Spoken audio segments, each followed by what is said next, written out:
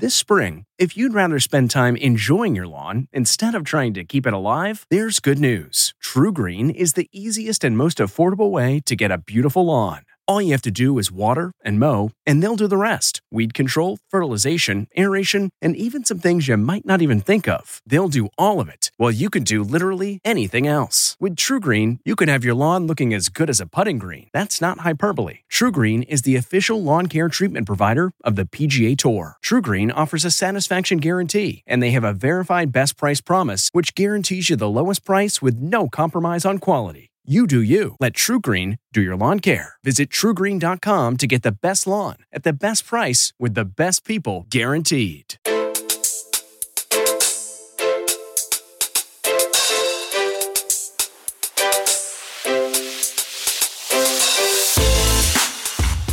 Welcome to the CBS Eye on Money show. It's Thursday, May 12th, and we are here continuing to answer your questions. And, we love to get your messages. The easiest way to send us a message is just go to our website. It's jillonmoney.com, and you can click the Contact Us button. There, a form will go into your little browser, and you'll start completing it. At the end of the form, what happens? It says, would you be willing to come on the show? If you click that box and you say yes, it is more likely that you will get your question answered sooner rather than later. Isn't that better? Not only that, but sometimes when you guys just send us emails, it's like filled with a lot of information, but I don't get the nuance. And to get the nuance, then what I really need to do is to have follow-up questions. So that's why I love having you on the line with us. It makes it so much better. So today on the line with us is Kay from California. Hi, Kay. How are you? What can we do for you? Hi, Jill. Thank you. Yes, I would like to know if me and my husband have saved enough for retirement. Okay. Tell us about yourselves. Yes, I am 40 years old and my husband is 46. We both working in the same place. Oh, in the same company? Yes. Very good. 40 and 46. How much did you guys earn together? We both total earn $220,000 a year. How do you feel on that level of income? I know you live in a high cost area, but how's your cash flow? How do you feel? We live comfortable life and we enjoy living in California. I know it's a lot property tax and everything else is expensive, but we enjoy living here because we live close to our family. Oh, well, that means something. Okay. It really does. Okay. So let's go into some details, Kay. You make $220,000 a year. Do you both use retirement accounts? Yes. We both have 401k and 457, and also we have a pension. Ooh, you both have. All right. So let's do it at one by one. So you have 401k. How much is in your 401k? I have 106,000 at the moment. 106,000. Okay. What about the 403b? I mean, the 457. 457, I have 67,000 at this time. Okay. 67,000. Okay. How much longer do you have to work to get that pension benefit, and what will it be in the future? Per my contract, I will have to work until I am 57, and it will generate $100,000 annually for my pension. Yes. Whoa. That's huge. Okay. Let's do the husband's. How much does he have in a 401k right now? He have a combined 457 and 401k, total $100,000. Okay. And what's his pension look like? He will earn 89,000 pension. Same thing at age 57? No, he will retire at 50. So he have been with the company for about, yes, exactly. Okay. He's been 19 years with him. Will he actually retire when he's 50? And that's only 4 years away. He planning to retire at 50 because he said that he wanted to do something else, like work in a different place. That's a part-time. That's cool. That's cool. You're both maxing out your 401ks, or how are you managing what are you putting away in the 401k and the 457 plans? Well, how much of your salary are you putting away right now? So for me, I put in $1,700 into, currently I just do Roth only. It's 401k Roth, and 457, I also do a $1,700 every month. And My husband, he did 1,500 into his 401k, 500 into a Roth 457. Okay. So when you gave me those numbers, 106,000 in a 401k and 67,000 in a 457 plan. Is your 401k, is most of that 106 in Roth or is it in traditional? In the traditional, most of them, yes. So you just started really doing the Roth more, right? Yes, exactly. Okay, got it. Okay. Do you guys have some kids? Yes, I do. I have 2 kids. The oldest is 15 years old. The youngest is 7 years old. Are you putting money away for education for them, or are you planning and praying and hoping that they stay in the California system? I am concerning right now because they're balanced in 529. I use New York 529. Mm-hmm. And the 15-year-old, I have 24K for them. Mm-hmm. And the 7 years old, I have the 11,000 for him. Okay. And I know that's very low balance. I just wish I can. Don't worry. You're doing great. Don't worry. You're doing great. Okay. So tell me about do you have a cash account, like an emergency reserve account? Yes. So for my husband account, he have in his saving 50,000. I have in my saving 50,000. And then with the credit union, I have another 20,000. So total, I just counted as 70,000, but we actually have almost 100,000 cash. That's a lot. I mean, you guys are in jobs that are pretty secure, right?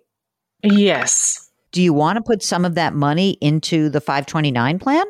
I do, but at the same time, I'm afraid that if I need something to use it later on, I might have to pull it from the 529. Tell me about the house. Where do you live? In a house? Do you rent? Do you own? Yes, I own a home, my primary home. Currently, I pay $2,700 a month. I just refinance. Hold on a second. How much is the house worth? The house worth right now is $550,000. And what's the mortgage that's outstanding on the house? $330,000. And that you just refinanced, right? It's correct. Yes. What's the rate? 1.75%. What? Is it a 15 year? Is it a 15 year? 15 year, yes. Oh my gosh. Okay. That is a crazy number when you see that. Anything else? Do you have a brokerage account do you have a second property? What's going on for you guys? What else? Yes, I do have a rental property that pay by itself. And that rental property, I bought it was $224,000. And I just refinanced last year as well, was 2.875% at 15 year. I know I did it wrong. I should just do 30 year. Whatever, it's done. So how much is it worth? How much is it worth? It's worth $480,000. And what is the mortgage that you refinance? How much is outstanding? The mortgage is right now is $240,000. When you said you make $220,000 a year, did that include the income from the rental property? No, it does not. I don't count that. Yes. How much income do you take out of that property a year? A year I will earn like $20,000. Okay. So is that the money that you've been using to push into your cash account? Actually, I did not use any because that property just pay itself. I did not even earn any percentage from it because it just paid back to the mortgage, to the lender. So you're saying the $20,000, it's not like you're making it. You're saying you're using the rental income that's generated pays for the house, the upkeep of the house. Yes, correct. I got you. I got it. Okay. And you're not making any extra payments on either mortgage right now, right? Yes. Okay, good. All right. Do you have life insurance? I do have a life insurance. My husband have the 500,000 life insurance, and it's 30-year term. And I do have a term life insurance as well, and it is only 300,000. I mean, you're probably a little light on life. Can you buy more insurance through work? Life insurance? We both bought it from our work. It's a group life insurance. Okay. Can you buy more or not? I think that's it. That's only higher is the $300,000. Okay. All right. I understand. This episode is brought in part to you by Audible, your go-to destination for thrilling audio entertainment. Whether you're looking for a hair-raising experience to enjoy while you're on the move or eager to dive into sinister and shocking tales, Audible has an exclusive collection of thrillers from best-selling authors that will keep you on the edge of your seat. Like James Patterson's first audio-only thriller, The Coldest Case. Experience stories like never before. where every chilling detail is brought to life by captivating sound design. Plus, as an Audible member, choose one title a month to make yours forever. And now, new members can try Audible free for 30 days. Just visit audible.com/WonderyPod or text WonderyPod to 500-500. That's audible.com/WonderyPod or text WonderyPod to 500-500. You're in great shape for retirement, so don't worry about that. Let me start with that. Easy. The thing that's fascinating to me is that, look, you're going to have pensions, okay? And right now, if I look at, the amount of money that you guys are saving, just let's look at your retirement savings. You're putting in this $1,700 a month in your 401k, $1,700 a month in the 457, right? So that's $3,400. And then your husband's also putting $1,500 a month away. So you're putting away a boatload of money. Like you're putting away almost $60,000 a year right now. So that tells me you don't need so much money to retire because you're not spending that much money. You're just not. So what I think is important to remember is if we said, forgetting about the kids for 1 second in college, because I think that that's one piece of this that is, a little bit of the outlier. But if we're just talking about your retirement, you got plenty of money to retire. I think the question is, because you're going to have $190,000 in pension. I know that that's, it's pre-tax, so you have to pay tax on that, but you'll also have other money. Is it possible that you feel comfortable pulling back on some of the money that you're putting into retirement and redirecting it to your kids? That's the question, And it's a tough one. I get it. Because you have, like you said, I've got this cash. You could use the cash. Now, if you didn't want to have the money tied up in a 529 plan, I understand that, but it is so much more tax efficient to do that, right? So even if you said, of the $100,000 you have in cash, is there some level that makes you feel comfortable? Like if you said 100 is that's it. That's all I can have is $100,000.